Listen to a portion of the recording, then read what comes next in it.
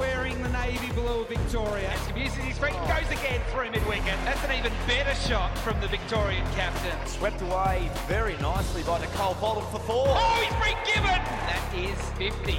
The man from Northcote. Hello everyone, welcome to the Vic State Cricket Podcast. I'm Adam White as we go into the inner sanctum of Victorian cricket. It's our first episode. I'm going to be joined by a co-host very shortly by the name of Matt Short, who plays for the Victorian cricket team. Also on the show today we'll have Sophie Molineux and also Nick Faltum talking women's cricket and a legend series. We're going to have a legend of Victorian cricket to join us later on in David Hussey to go through his career. He's also in the news because he's back in the Victorian setup. But let's get straight into it. As I said, our co-host this week is Matt Short. Pete Handscomb is about to join us, but Matt, welcome. Thanks, Whitey. I'm pretty keen and excited to get it all started, and looking forward to talking to Petey and Hust. You got some tough questions for the boys? I'm sure I'll come with a few, but we'll get the conversation rolling, and I'm keen to talk to Petey and see how his off-season's been. Now, how's your off-season been before we speak to Pete? Because we're about to start the new year with some one-day cup matches either side of the grand final. Have you had a break? Did you go and play cricket in England over the winter period? You've been up in Darwin. What have you been doing? Unfortunately for me, it's been pretty boring. None of the above? None of the above, yeah. I missed out on a couple of trips. I thought about heading to England, but I think after a long season last year, with a full Big Bash season in there as well and playing both formats here, I think the best thing for me was just to have a couple of months off. Ended up getting to Port Douglas for a week. Went over to Bali for a week as well with a couple of the young boys, which was good fun. But in terms of being back here, it was just normal pre-season for me. There was no trip to Darwin with the Renegades or the Stars, obviously. Being a striker, they didn't really have a team up there. So, it was just hit the nets here pretty early in June and get to know a couple of younger boys that were around in Ash Chandra Singh and Campbell Callaway, which was good to have on board and get to know them. So, pretty quiet for me. Just hung here in Melbourne and, it was enjoyable. All right. So as I said before, this is the first episode. So we thought we'd get things going by speaking to both captains. Sophie Molineux will join us shortly. But Pete Handscomb has been the captain of Victorian cricket for a long time now. And, I can ask you, how many years has it been, Pete? Welcome. I'm not sure, Waddy. It seems to just keep rolling into one, especially those last sort of 3 years with COVID. That just feels like it went for 10 years and it went for 1 year. So, no, it's just good that this season's getting underway and excited to see what your co-host has got for us as well. Yes. So I'll ask you the first question before I can let Matt loose. How different does it feel that COVID's not around anymore, or does it feel like it used to be and it's just like putting an old pair of shoes on? Well, no, it definitely feels different. I think we got used to sort of life in bubbles, sort of protecting ourselves and making sure that we stayed safe and stayed healthy for the season. Obviously COVID's still around, so we're making sure that we're still doing all the right things there. But, at least in terms of playing cricket and then also being able to relax after games and after, a week away, we can actually go and see our friends and family, which, we haven't been able to do for a little while. It's going to make the season feel a lot better and a lot more fun, I think. Go for it, Matt. What have you got for him? Well, just to back up on that, speaking of family, you've added a young Jack to the family. How's he going and how have you sort of changed your approach to this season? Yeah, well, my pre-season's obviously been very different to yours. We had the arrival of little Jack. It's a game changer. Life at home has definitely changed. My wife Sarah taken to motherhood unbelievably well. So she's been doing all the heavy lifting, and I've been sitting back and changing the odd nappy here and there, and basically getting the good cuddles when I can. And then when it's time for a feed or time for a sleep, Sarah jumps in and does an amazing job. So, no, we're pretty excited to have him. It was a bit of a scary start. He was a bit premature there, and we sort of spent a month in hospital. But all good now. He's flying. He's putting on weight, and we're starting to get a couple of smiles out of him. So it's pretty exciting stuff. Fantastic. Well, I want to ask you, Matt, about that whole thing about COVID now not being an issue, and probably to both of you, does it make it less intense? Because, you were talking before, Pete, about being in bubbles and what that was like, and cricket becomes such a focus. It's almost like it's cricket, whereas now you can, be a dad or, in your case, see friends and family matter a lot more. Do you think it'll make it easier to play cricket? Yeah, definitely. I think a lot of people talk about like the balance that you have outside of cricket.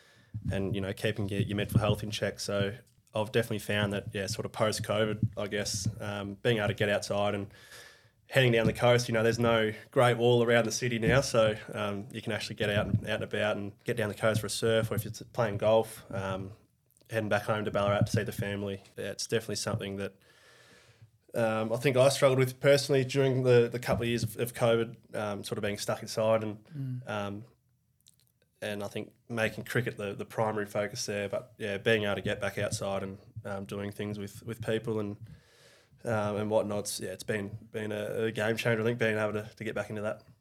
How have you found that, Pete? Just that we often talk about cricket perspective, how it makes the more you play, the better you get because you understand failure, you understand success. But it has been very different for a cricketer in recent times. Yeah, it has been. You haven't been able to have that release or that opportunity sort of to get away from the game as much in the last 3 years. So yeah, it's definitely felt different. But I think this year, we'll be able to get out. We'll be able to have more fun. We can see our family and friends and put that perspective back into life and realise that cricket isn't the be all and end all, and we're not cricketers. We're people first and foremost. We're fathers, we're brothers, we're husbands and friends first, and then cricket comes second, which I think ultimately helps you play your cricket as well, because you go out there with a bit of freedom and you sort of take that pressure off yourself a little bit. And you see that sometimes when people have kids and then they come out and they've barely trained or they've barely slept and they start making runs or taking lots of wickets. So I'm hoping little Jack has timed that nicely with me, and that starts to happen as well.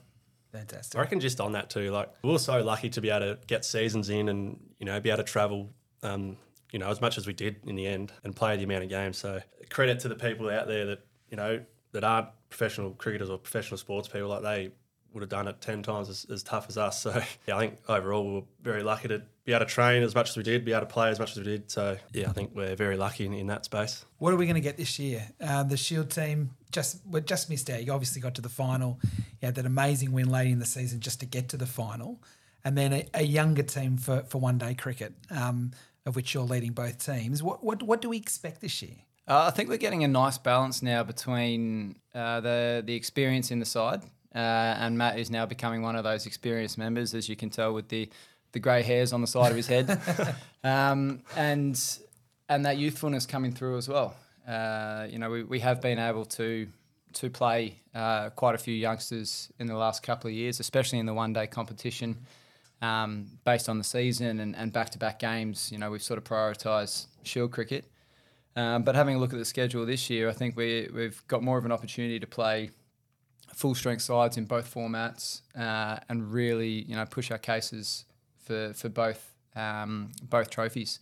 Obviously, we had a really good year in the Shield last year, and that's backed up from the previous 6 or 7 years as well, where we keep contending for it and keep putting our hands up for that Sheffield Shield. But yeah, that balance between the experience and the youth coming through, I think, is starting to become really, really good. Are you an experienced player, Matt, or are you still a developing player? What bracket do you put in? Pete just said then that you're one of the more of the leaders now of the team, because you've been around now for 7 or 8 years at this level, maybe even a few more than that. Yeah, I think this is my 9th season involved with the Vics. But I think you said, am I still developing? Yeah, absolutely. I think players say they it'll be interesting to see what Huss says later on, how long he developed for. I think you're always learning, up until you retire, I think. So, yeah, in terms of experience, I've definitely been around for a while, but still slowly building each year, I think, and probably haven't yet had my breakout year that I've sort of been hoping for, but there's certainly, positive signs there, and I think it's just a consistency thing at this stage, and, hopefully this year's year. But, I've always sort of seen myself as in that sort of middle-age bracket, especially nowadays with I suppose there's a core group of older guys in your Hollands, Bolland, even Harris and Peter as well. I thought you were going to leave me out there for a second. And then, we've got a massive group of young blokes coming through. So I think I'm sort of sitting in the middle man there. So it's been good in a way. The young boys sort of coming to me if they're a little bit too intimidated to go up to one of the senior boys. So, I feel like I've the last couple of years definitely stepped up, with the leadership with the younger boys. I'm interested from a captaincy point of view, Pete. You've got all these young bowlers coming through. The batting is pretty solid and pretty stable and fairly experienced. You got Boland, you got Pattinson, you got Holland, and then you've got all these young kids coming through. And Perry was obviously one of the standouts in Shield cricket last year. You've got a young spinner that goes all right too. From a captaincy point of view, how hard is that to juggle, or is it easy to juggle because you've got so many options? Well, having options is great, first and foremost, where they're pushing each other, which is the great thing. You know, when you got such a young group, they constantly coming in for extra hits, extra trainings. Making sure that they can get better and better each day, which is awesome. And but then, with that enthusiasm comes a little bit of inexperience and in certain situations, sort of how to play the game, and sort of, especially in one-day cricket, I think there are little nuances that you can only learn by playing games and getting them under your belt. So the more we can keep blooding these young players during the season, the better that will be for future years with us, and potentially getting a nice little dynasty as well going again with these young players. Do you sense, Matt, that Pete, from a captaincy point of view, he's never scared to give the ball to the young guys in high-pressure situations? Like, we've seen Perry stand up at really important times, Murphy particularly late in the year. Yep. Do you feel that when you're at first slip, Pete's at second slip, that the trust he's got in the entire group? Yeah, absolutely. I think everyone trusts everyone there.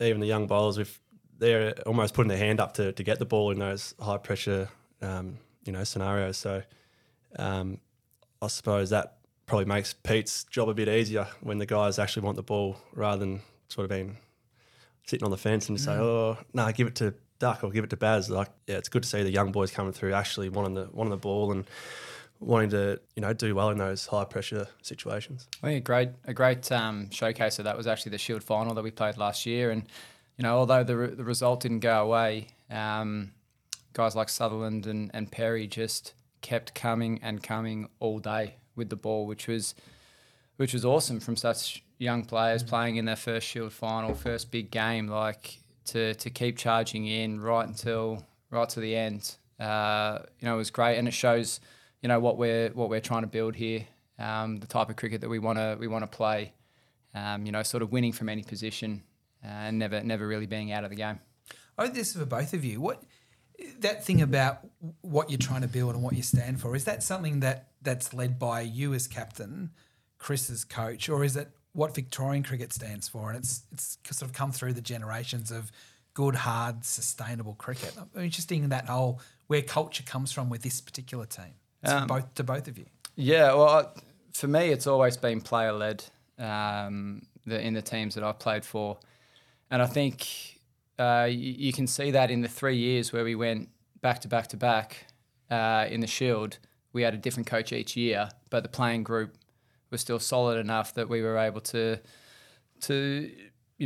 call each other out, but also pat each other on the back when they did the right thing. And when those situations came to learn and get better, we were teaching each other and helping each other as a group.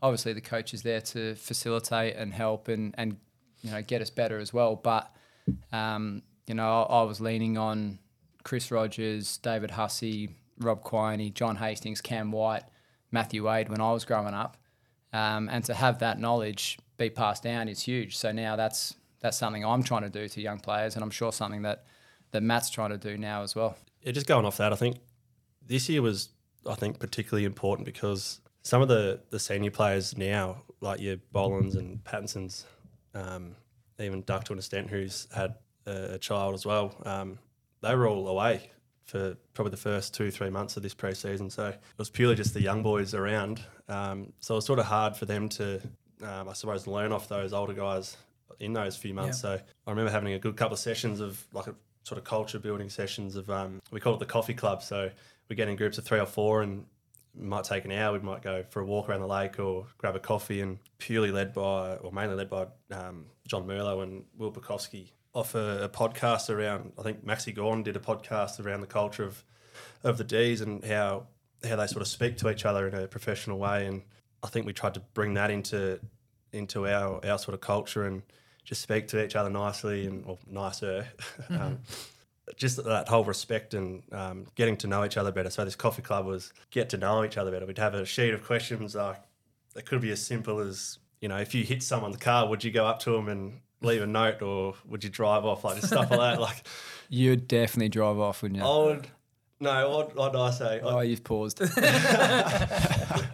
I didn't have a paper and pen, I'd wait for them to come back. So I'd definitely do the good thing. Yeah, okay. But yeah, You're almost not playing the first game. Yeah. If it was Pete's car, I don't know. If it's playing on my car now, I know who it is. So yeah, it was really good to get all the young boys involved in that sort of culture setting thing while the older guys went around. But then once they did come back, it was even better for them to actually, you know, tell them what we've been doing and getting them involved. We weren't necessarily trying to change the culture; it's more just teaching those younger boys, you know, what we're about. And I think it's been really good so far this year. Now, before we let Pete go, I want to talk to you about playing for Australia again. Now, there's an Indian tour next year. Yep. Now, we always, the default position is, well, Pete Handscomb's good against spin, so he's a chance to play these subcontinental tours. I don't know whether that annoys you or that's sent as a compliment. Can you get back in there? Is that still something that drives you? Oh, yeah, absolutely. I mean, I'm 31 now, so, you know, Mike Hussey debuted at 31 and had a pretty good test career. So, and even Chris Rogers started playing again at 35, played for a couple of years. So it's definitely not out of the realms to play again.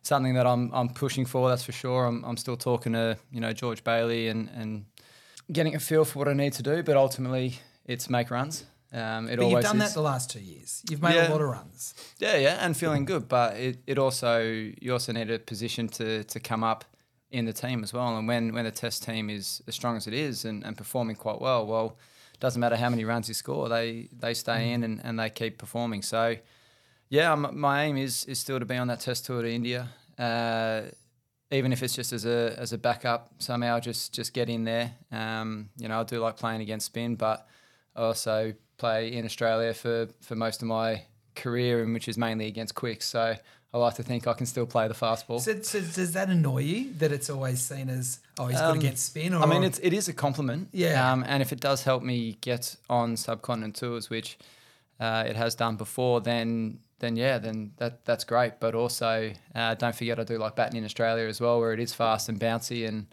I can play a few cuts and pulls if need be. All right, your turn. Oh, wait. I've got a couple. So first one is just on golf. I'll be light on this one. So how's a golf game? I know you got the bug and you a member out at Growling Frog, which is just south of New South Wales there. Beautiful course, by the way, for those listening. Handicap? How's it going? Official handicap 8.7. Not too bad, but yeah, it's a bit dodgy when the big stick's not on. It is a long course. It's a long course. It's a long walk, but it's beautiful, especially when that sunset starts coming through. A couple of beers on the back nine, mate. It's all right.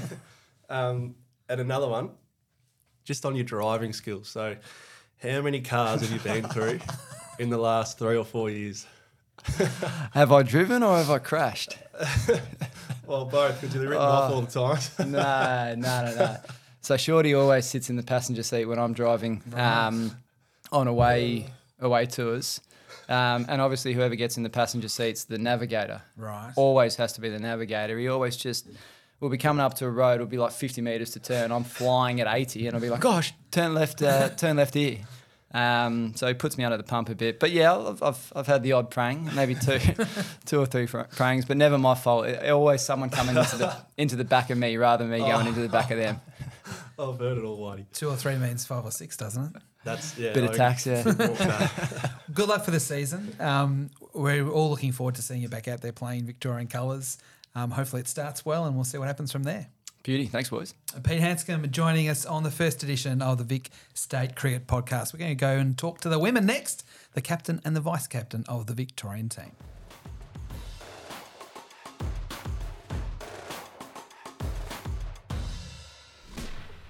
And welcome back to the Vic State Cricket Podcast. Now, I'm not really sure which way to look here because I've got both the captain and the vice-captain of the Victorian women's team with us. We've got Nick Faltum, the vice-captain, and the captain, Sophie Molineux, who has been over in the UK playing in the hundreds. Soph, officially welcome to the Vic State Cricket Podcast. Now, the first question I've got for you is, how's the body? Because it's been a tough sort of 12 months for you. You've just come back from England. It's almost like getting ready for this summer of cricket. How are you all going? Yeah, really good, thanks. Obviously I had that period of time off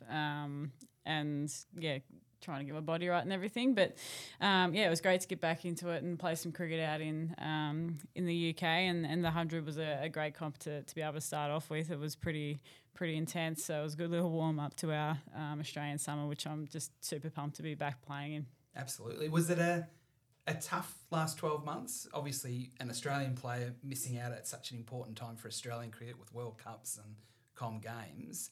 Back playing cricket again, have you got a different perspective of cricket? You got something to prove? What's going through your mind more than how your body is at the moment?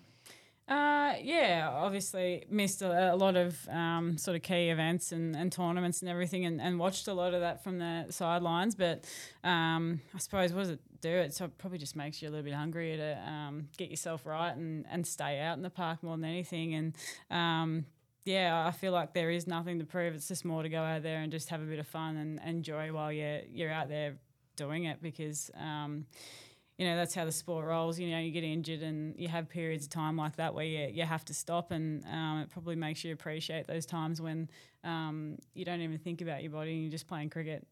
So to be able to get back to a place like that was the main goal, and sort of there now. So it's just time to go out there and do it with a smile on my face with a group of girls that are super pumped and ready to play a bit of cricket. All systems go. I mentioned I've got someone else here, Nick Faltum, who was the captain of Victoria last year. She's still part of the leadership group, and she started the pre-season extremely strongly. Nick, thank you for being part of it all. Thanks for having me.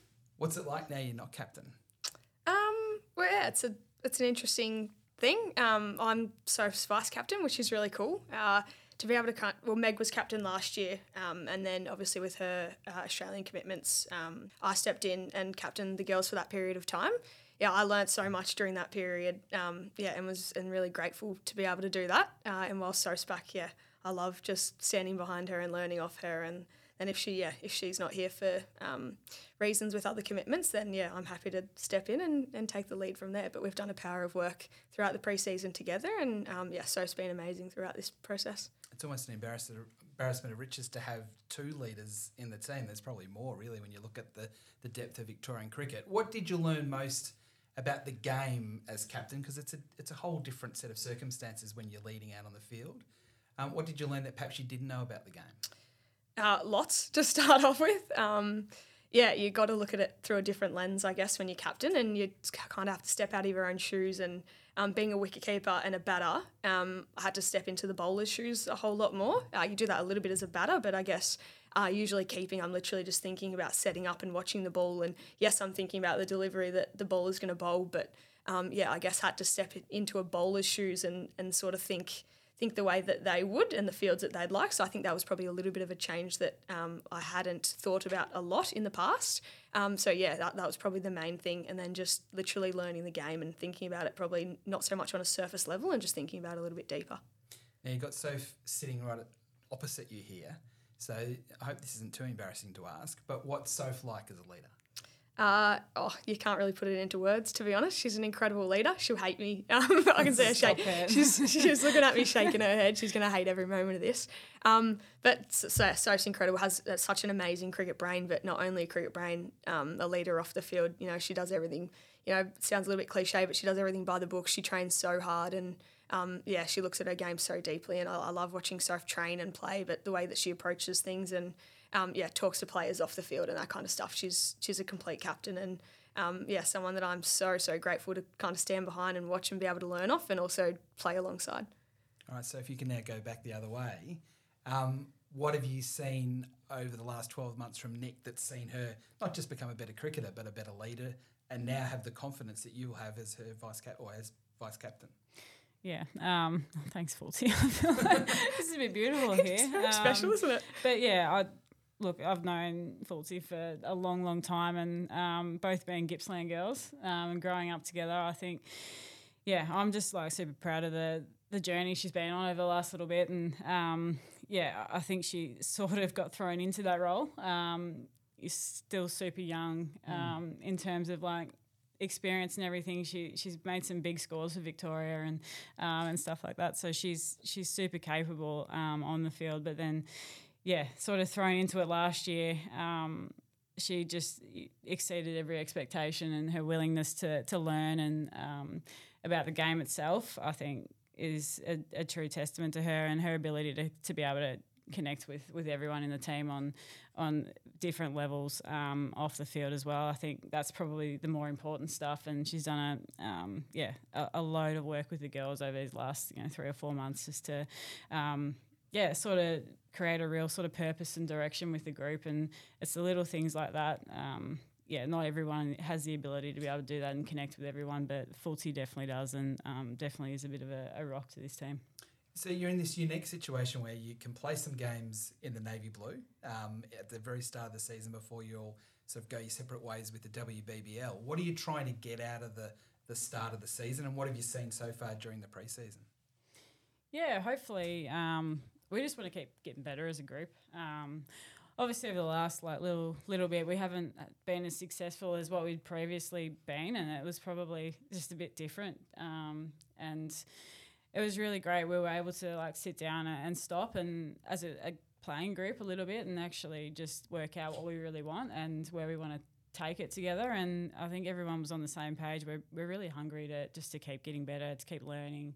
There's no better way of going out there and playing 4 rounds of WNCL together before Big Bash. And in an ideal world, it'd be nice to get away with 4 wins and sit pretty at the top of the ladder before Big Bash. But it's not how cricket always goes as well. But I think we're really, really clear on what we want in our direction and how we want to play brand cricket, which is for a young team.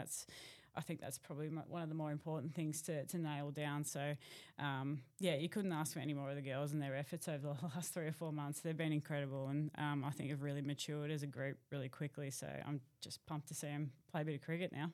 Now, Nick, you did very well up at Coffs Harbour yourself personally. What do you expect from the season? Not from yourself, but from the team. What's possible in 22-23? So I've hit the nail on the head there. Obviously those first 4 games we want to go out and be as competitive as we can and hopefully come away with 4 wins. Like Soph said, we're so clear on the direction that we want to go. And if you ask any sort of cricket team, what's the thing that you want, and ultimately it's to win. And that's no different for us, our group going forward. We want to take away the WNCL final, and we don't really want to shy away from that because it's something that we want to be able to speak about and talk about because that is our goal. Hope that's obviously the big outcome at the very end is we'd like to win the WNCL. But we've got some really good processes in place throughout that we've done in the pre-season and going forward, things that we really want to measure ourselves off, and we feel really clear on what individuals need to do, but both individual and as a collective, and how we're going to be able to do that rather than just saying that that's what we're going to do. I think we've got some really clear things in place to hopefully get us there. For both of you, can you nominate a player that you think will really rise during the course of this year? And that includes the WBBL, because we've obviously got the Stars and the Renegades, but just across the season, that perhaps someone we might not know a lot about at the moment that might rise, or someone that you think can go the very next level and potentially be in the green and gold at some point this summer. I'll go with you first. You're the captain. There's a couple that come to mind. I think the one that sticks out, she's sort of been around for a little bit now, but Tessie Flintoff, she come in day 1 of off-season. This is off-season, not even pre-season. Yeah. And Georgia and I are in there doing rehab and with John our S&C, and Tessie walks in and we're like, Tessie, what are you doing, mate? Go to Bali or something. And she goes, no, I just want to get big. And she has put in an enormous amount of work just to get her body to a spot where it's in now, where she's full of confidence, she's running in hard, she's a quick bowler, she's so athletic, has been forever, but now she's just really strong. And I think now that is the easy part for her, and that's just to go out there and play a bit of cricket, which she's really natural at too. So Tessie's one of many that I'm really looking forward to just seeing her play cricket. All right, what do you reckon, Nick? Great question. A fair few in our team.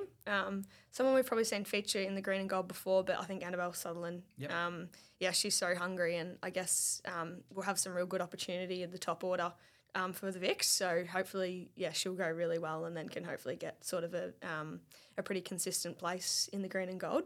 And a younger player who's still under 19s, Reece McKenna. She goes by the Duke. I think she'll be really good this pre-season. She's still at school, so she's had a little bit of an interesting pre-season with juggling school and training and whatnot. But I think, once she gets fit and she gets ready, I think she'll be great. She runs in and, really wants to bowl the ball quite hard and is a really handy batter in the middle and lower order as well. Playing in the 100, what was it like? Because it seems, we're on the other side of the world, but you see great crowds, particularly for women's cricket, crowds you may have never seen before. What was that whole experience like? Yeah, it was pretty incredible. And just to go over there, I felt pretty lucky to be able to go over there and play in a comp like that and being an international alongside Sophie Devine and Elise Perry. It wasn't a bad list. We unfortunately missed finals, but anyway, we could move on from that. But the crowds and playing alongside the men and it was just a super comp and the format. I thought T20 was quick, but this is quicker. It was actually really enjoyable to play and to learn and, took a lot away from it.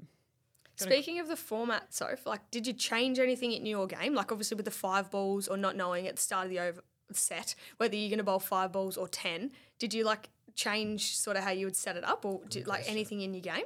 I think not too much changes from a playing perspective. Captain's perspective, it's a bit spicy because then you do the back-to-back 5s and stuff like that, where there's a bit more tactics to it. But I think even just as a bowler, a shorter set, so 5 balls instead of 6, you sort of start closing out after 2 or 3, which is actually pretty handy to have a mindset like that too in a shorter format cricket. But I don't think a whole heap changes as a player, but I think as a captain, like Sophie Devine come over and put a message in the WhatsApp group at the start of the season saying, guys, I haven't not watched or played a game of this. Let me know what the rules are first and we'll try and come up with some tactics. So it's just a really new sort of concept that I think everyone's trying to find what works tactically and everything. Interesting. All right, thank you for coming in, both of you. It's great to have both the vice captain and the captain of the Victorian team here, and hopefully we'll have you part of this program throughout the course of the summer. Yeah. You know what my other question was? Oh, go on, off you go. He's like, are you going to change your bling? Your earring? I've noticed you got new earrings in. A bit of bling. Yeah, they're new, aren't they? Yeah, they're from the UK. They're very pretty. Bit of pound. Do you think you're going to play in those ones? I think I might play in something a little bit bigger. You reckon? Yeah, maybe a bit louder. I'm not too sure yet. Okay, interesting. Special earrings for the podcast. Yeah, the earring pod. For a radio podcast. Exactly. All right, good luck. Obviously, it starts big with 4 matches straight away before you split off. Hopefully you get those 4 wins you spoke about. Thanks so much for having us. Nick Faltum and also Sophie Molineux. After this, we're going to get in some Victorian royalty. David Hussey will be on the program.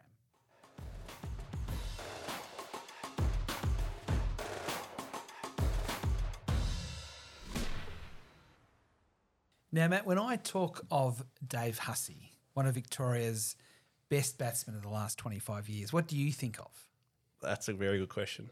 Well, I'm going to go back to when I first started with the Vics. I think Huss and Bobby Quiney were the first 2 that come up to me and sort of made me feel as welcome as I could in that squad. I remember we were in the indoors at the MCG and it was one of my first training sessions coming up from Ballarat, little country boy, and intimidated as all hells. I look around the change room and there's blokes playing for Australia left, right and centre at the time. Your Wades, Hastings, Mackay, Siddle, Pattinson. I could keep naming them, Huss, Bobby.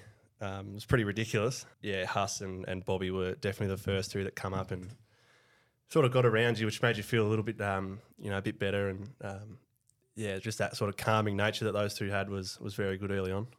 I've put you under pressure by asking that question because Dave Hussey is sitting right opposite you. Welcome. Good Adam, to be part of this discussion. Yeah, very good. Thanks for that, Matt. I actually remember you coming into the dressing room. The indoor centre was quite nice. I was very much old though and finished and on the way downward slope, but Matt was this fresh-faced, very talented young boy and I'm very happy to see him achieve everything he's achieving to date. Now, we wanted to get you on as our first guest. There's a number of things we need to talk to you about. But the first question I want to ask you is someone that was a Western Australian to come over and play for Victoria. What does Victorian cricket mean to you? Well, firstly, was a West Australian, now a Melburnian. I spent more of my adult life in Melbourne and very happy to be here as well. What does Victorian cricket mean to me? It's a really tough question to answer. The stock standard answer is everything, but I look back at that time to actually make the move in 2001 over to Melbourne. It was tough, it was daunting, it was difficult, but the way I look back on it, it's arguably the best professional decision I've ever made. Getting out of my comfort zone at home, back in Perth, Western Australia on the beach, where my mum did everything for me. It was quite a nice life, to actually having a goal and planning out and achieving that goal of playing first-class cricket was, best cricket decision, best professional decision I've ever made. Why did you do it? Was it exactly for all the reasons you said, or was it about opportunity? Was it playing cricket away from your brother? Obviously, your brother was such a famous cricketer, not so much when you first came to Victoria. What were the reasons around it, and what promises were made? No promises were made. I was very fortunate enough to get a phone call from Ian Crawford, the president of the Paran Cricket Club back then, and he asked me over to play, and I didn't think much of it. I was very happy with my life. I lived on the beach, was at uni. I think I was in my 9th year of a 4-year degree at that stage. Took me 22 years to graduate, but finally got there. I guess the carrot to dangle, the goal of always to play first-class cricket was always there, but deep down I probably didn't really want to play it. I was very happy with my comfortable life, had a nice girlfriend, family was very supportive, and I just thought I'd probably grow up playing club cricket in Perth, and what could have been, be one of those players, I could have played first-class cricket. But then when an opportunity arises to move over, get out of your comfort zone, stand on your own 2 feet, get a proper job, actually sort of work for something, it's sort of quite enticing and something you didn't want to pass up. And again, very, very thankful that Ian Crawford happened to make that call, albeit at 2 o'clock in the morning. So I'm not sure he really understands time difference in daylight saving times, but very happy I took the call and made the move. So once you got over Huss, I guess how quick did it take you to get into the Victorian system? You said you went to Paran when you moved over, but what was that sort of time frame like to get into the Victorian squad? Yeah, so I had 18 months of playing Premier cricket, which I loved and needed. I was awful the first year. I played a lot of second 11 cricket for Victoria and did okay. Was just like an average player. Did poorly for Paran, and probably, if I'm brutally honest, probably wanted to move back home after the first year. And then my father said, "You're not coming home. Your room's taken. I've cleaned out all the stuff in your room, and it's all over your bed, so you're not coming home." So I did a full pre-season, winter, by myself, got to the gym, caught the train into work every day. Then at night had skill sessions with my then roommate, Neil Schlittler and Brad Neiman. And then that year, I started doing well for Paran, and I think it was really late on in the year. A couple of boys missed an early morning swim session that David Hussey called on, and I was lucky enough to get selected, and the rest is history. Very good. I think going back to the move from WA, our head coach did something similar, I guess, later on in his career. Do you have any sort of memories, growing up with Buck or back in the junior days, or did you come across him in WA at all? And then how did you sort of see his transition to Victoria? So Chris and I have known each other since probably under 15 days. He was a very talented leg spin bowler batter, and I bowled off spin, who batted a little bit low down, a bit cowboyish. Truth be told, we both played 17s for WA. He batted number 10 for Western Australia, bowling leg spin. He was the first choice spinner, and I was pretty much the 13th man in a 13-man squad as the off spinner, and batted pretty much 11. I was terrible. And then the year after, we played under 19s together, and he was the opening batter, and I think I batted 4 or 5 at that stage. So it's amazing how things quickly turn around. But what I remember of Chris, he knew his game inside and out. His dad was his personal batting coach. He worked terribly hard to get better, but his defensive game was just set him out from everybody else. He knew to stop the ball from getting him out allowed him to bat for a long period of time. And yeah, when he had the opportunity to move over to Melbourne a few years later than that, he was actually, truth be told, he was going to go to Queensland, and we were going to England together. He was going to play, I think, for Northampton or Leicester at the time, and I was playing for Notts, and rang him to say, I'll catch up with you over there. And, oh, by the way, what are you doing with your domestic stuff? And he said, I'm going to sign with Queensland probably today or tomorrow. I said, maybe you should move to Melbourne. No. And we had the same manager at the time, and so I rang him up, and then he sort of convinced Chris to maybe think about moving to Melbourne and playing at the MCG, and I was rapt that he actually made the move and started playing with us because he's one hell of a player and one hell of a record. I'd never tell him that to his face, but and I was just... We hear it enough. Yeah, we do hear it enough. I think he's got 70-odd stories and they all revolve around him making hundreds. So. But yeah, him to play Test cricket, it was... and fulfil his goal or achieve his goals, it's quite a nice story. It is amazing to think, as you said, you played representative underage cricket for Western Australia, and then you put on 200 together in a Shield final. That must be a real memory that stands out. That kids really, when you first met each other, to be doing that in such a high pressure environment of a Sheffield Shield final. And don't forget where we came from too. He was from the really rich, affluent suburb of Mount Pleasant. I was from the northern suburbs of Mullaloo. So, rich A-lister celebrity bloke over there, ugly, whereas me, a little beach boy who had to work hard for everything he got. But that Shield final, that's actually one of my favourite memories of cricket, actually, Whitey, because I think we were 2 for about 20, ball was seaming around a bit, and I remember walking out to bat and I tripped down the stairs at the junction, and I'm saying to myself, well, this doesn't bode well, does it? And then I crossed the white line and did my pre-match routine, which was a bit embarrassing. And I kept saying to myself, well, that's the worst thing that's going to happen to you today. You fall down the stairs in front of everybody else. So I put that to one side, and fortunately enough, Chris and I put on a fair few runs. But I still think Chris cost us. We would have put on 400 because he got out before me. So... So I want to ask you this question because I asked Matt before, how would you describe Dave Hussey? How would you describe yourself as a batsman? And you know that because you don't like talking yourself up. No. But I want you to be honest with this answer. How would you describe yourself as a batsman?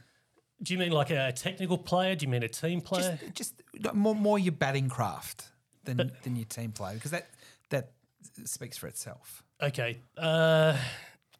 I hate talking about me and my batting, so... I know you do. That's it actually makes me feel really uncomfortable, actually, Whitey. I'm sweaty now. So how would I do? In, say, 4-day cricket, I love playing 4-day cricket because the bowler had to get you out. So I always found 4-day cricket really strategic. It was...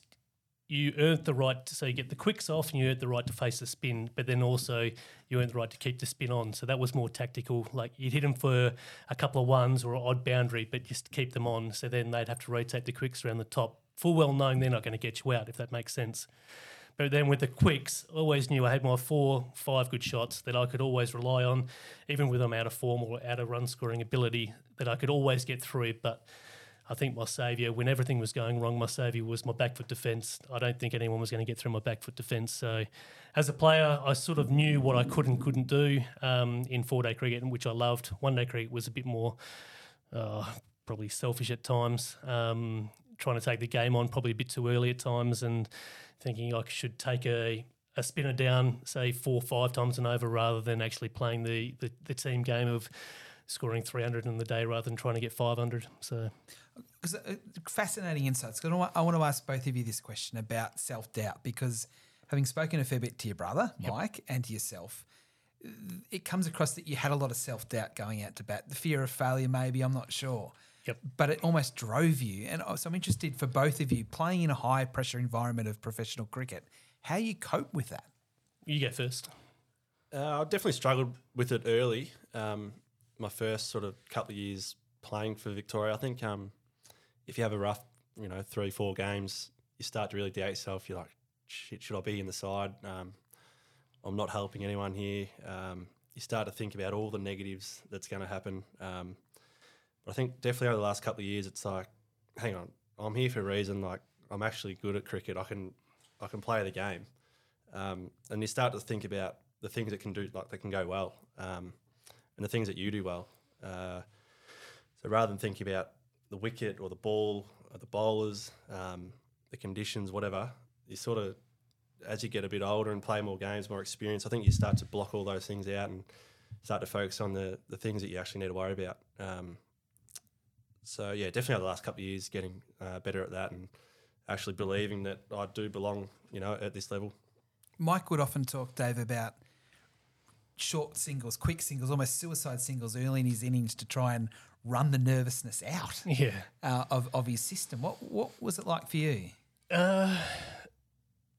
Early on, it was more I didn't want to fail because then if cricket didn't work out, I'd have to go work. So that was probably the thought process in the background. And then if I didn't want to work, I'd have to move back home to Perth and ask my parents, can I move back into home? So that was a huge carrot. I'm going to make this work. So determination was, pretty strong. Watching people play, I was really calm and easy because I always learnt sort of a pre-innings routine. Stretch, get a little bit tired, close your eyes, it's fine. Whatever happens, watch the TV, what's happening. So always try and get the answers before the test, so to speak. I was always pretty calm. But then getting out in the field was more, I just want to get off the mark. I don't want to get a pair. You're more thinking of the negative. I don't want to get a double duck sort of thing. Maybe a quick single or try and get as many runs as quickly as possible before they get you out at times. But going back to Mike, he was manic. Like you walk out to bat and he's be on 15, 20 not out. And I was, hey, what's going on out here? And Mike would reply, you can't get a run out here. They're bowling so well. The pitch is a nightmare. And I'm like, mate, you average 50. You're going okay. He said, mate, I can't get a run. And then I said, what are you going to do? He goes, I'm just going to run hard. And yeah, okay, no worries. And then once he starts running hard, he's got very long limbs. So he generally runs all the nervous energy out. And then once he's in, you just can't get him out. So he's pretty cool and calm at the crease once he's in. But yeah, insecurities is with everybody, but that's part and parcel of life. Matt talked about the legends when he walked into the change rooms and some of the names, Matt, you just mentioned before. I mean, they're synonymous with Victorian cricket. You've played with some amazing players yourself of Victorian cricket. Who are some of the ones that stand out that you got the opportunity to play with? So the two best batters are Hodge and Elliott. Elliott was this cool, classy opening batsman who just seemed to have so much time. Like Brett Lee was bowling to him at the MCG, I remember this, and he was walking out to bat and his young son Zach at the time said, Dad, make sure you take out your super smasher to him. And if that was me ready to go out to bat, that'd probably finish me because I'd be focused on that rather than, and Matt, yeah, no worries, mate, yeah, no worries, Zach, I've got it. And the way he played that day, he got 120, and just the way he drove the ball, pulled the ball, he was just sublime, just had so much time. Every time he played the ball, he had so much time, and what a talent. And then Hodge probably taught me the most about batting. He was always very good to me. He always took the pressure off me whenever something happened. Mate, you're struggling with a bowler here, I'll take that bowler for a bit. He was an exceptional team player to bat with. He always got you off strike whenever he felt the momentum was changing. However, in saying that, whenever he found a wounded seagull and there was runs to be had, Hodge was going to face that wounded seagull and take him down. So he was just a phenomenal player and phenomenal team man to me. Very good. Yeah, I had a question sort of on your coaching career. Coming to the end of your playing career, were you always going to transition to coaching, or were there other opportunities you were thinking of, or how did that sort of pan out? No, I wasn't going to go into coaching. How it all panned out is I was going to be cut off contract, but Greg Shippert, who's a very good friend, he was the coach, and he said, no, how about you come on contract but don't sign and you get upgraded. The rules are if you play a certain amount of games, you get upgraded. So I wasn't signed up, got promised games in the one-dayers and then got upgraded, but I was going to work as a batting coach, second 11 coach sort of thing. And I actually loved it. I loved the coaching more than the playing at that stage. So, when the writing's on the wall there, when you actually preferred doing the coaching rather than the batting, that was the writing on the wall. So I thought I'd probably, go down that pathway, which I really enjoyed coaching the twos. I know we weren't that successful, but I saw the growth in players like yourself, Sam Harper, Sammy Grimwade, Toddy O'Donnell. It was good to see these players grow up and in front of your eyes, and then hopefully represent their countries or Victoria as well. It's quite exciting. And then men's cricket, you're head of men's cricket now. This is a new thing. Take us through that decision to put yourself up for that role and And what are you going to do with that role? Well, the decision was tough, Whitey, if I'm honest. I've got 2 young kids at home, 9 and 11, and I was working in the IPL and coaching the Melbourne Stars, and unfortunately that takes you away from home a lot of the time. So, and every time you leave, it's quite challenging. Probably not a dry eye in the household when I leave, but it's something that I love. I love coaching people, like coaching or helping people achieve their goals of playing at the highest possible level, whether it's club cricket, state cricket, or international cricket. It's my pawn, I guess you could say. Was something I really enjoy. So sitting down with my wife, Christy, to say, what do you think? Would this actually suit us? And she said, well, the happiest I've ever been and the kids have ever been is when you actually got a 9-to-5 job a couple of years ago. And that actually hurt. So it was sort of like, oh, maybe I should apply. So applied for this role. The interview process was long, daunting, but I was really prepared. And I think what shone through is that I'm really passionate about Victorian cricket. We are very successful, but what we aren't as successful at is having regular test players playing for Australia. And as a cricket fan growing up, I wanted to see my idols playing international test cricket at the Wacker ground back in the day, which were Rod Marsh, Dennis Lilly, and I'd like our young Victorian players to play test cricket at Boxing Day. So then the future generation Victorian players can actually see them play and idolise them, and hopefully one day grow up and play cricket for Australia too. You got any last questions, Matt, for Huss before we let him go? Yeah, just one thing. What do you see as the backbone of a successful team off the field? What an excellent question. So my philosophy on support staff is they've got to be cool, calm and collected, right? But they also have to have a working relationship with the leaders of the team. The leaders drive the team. So I look at the Geelong Footy Club. They've got leaders non-stop throughout their whole list, and that drags the training standards forward, and that the leaders work with the support staff in order to get the best results. So I believe that support staff and the leaders have to work in conjunction with each other to get the best results. It's pretty simple, but if you have an open working relationship, and disagreements are fine. You're always allowed to have disagreements. As long as there's no emotion, you'll generally get the best results. Thank you very much for coming in. Really appreciate it. Good luck with the new role. And you'll be still coaching the Stars a little bit later on in the year as well for one last time.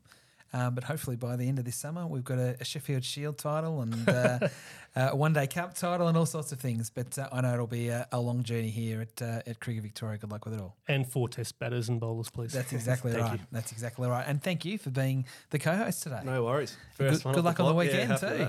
Good luck. Go well. All right, that's it from us for the first edition of the Vic State Cricket Podcast. We'll catch you again soon.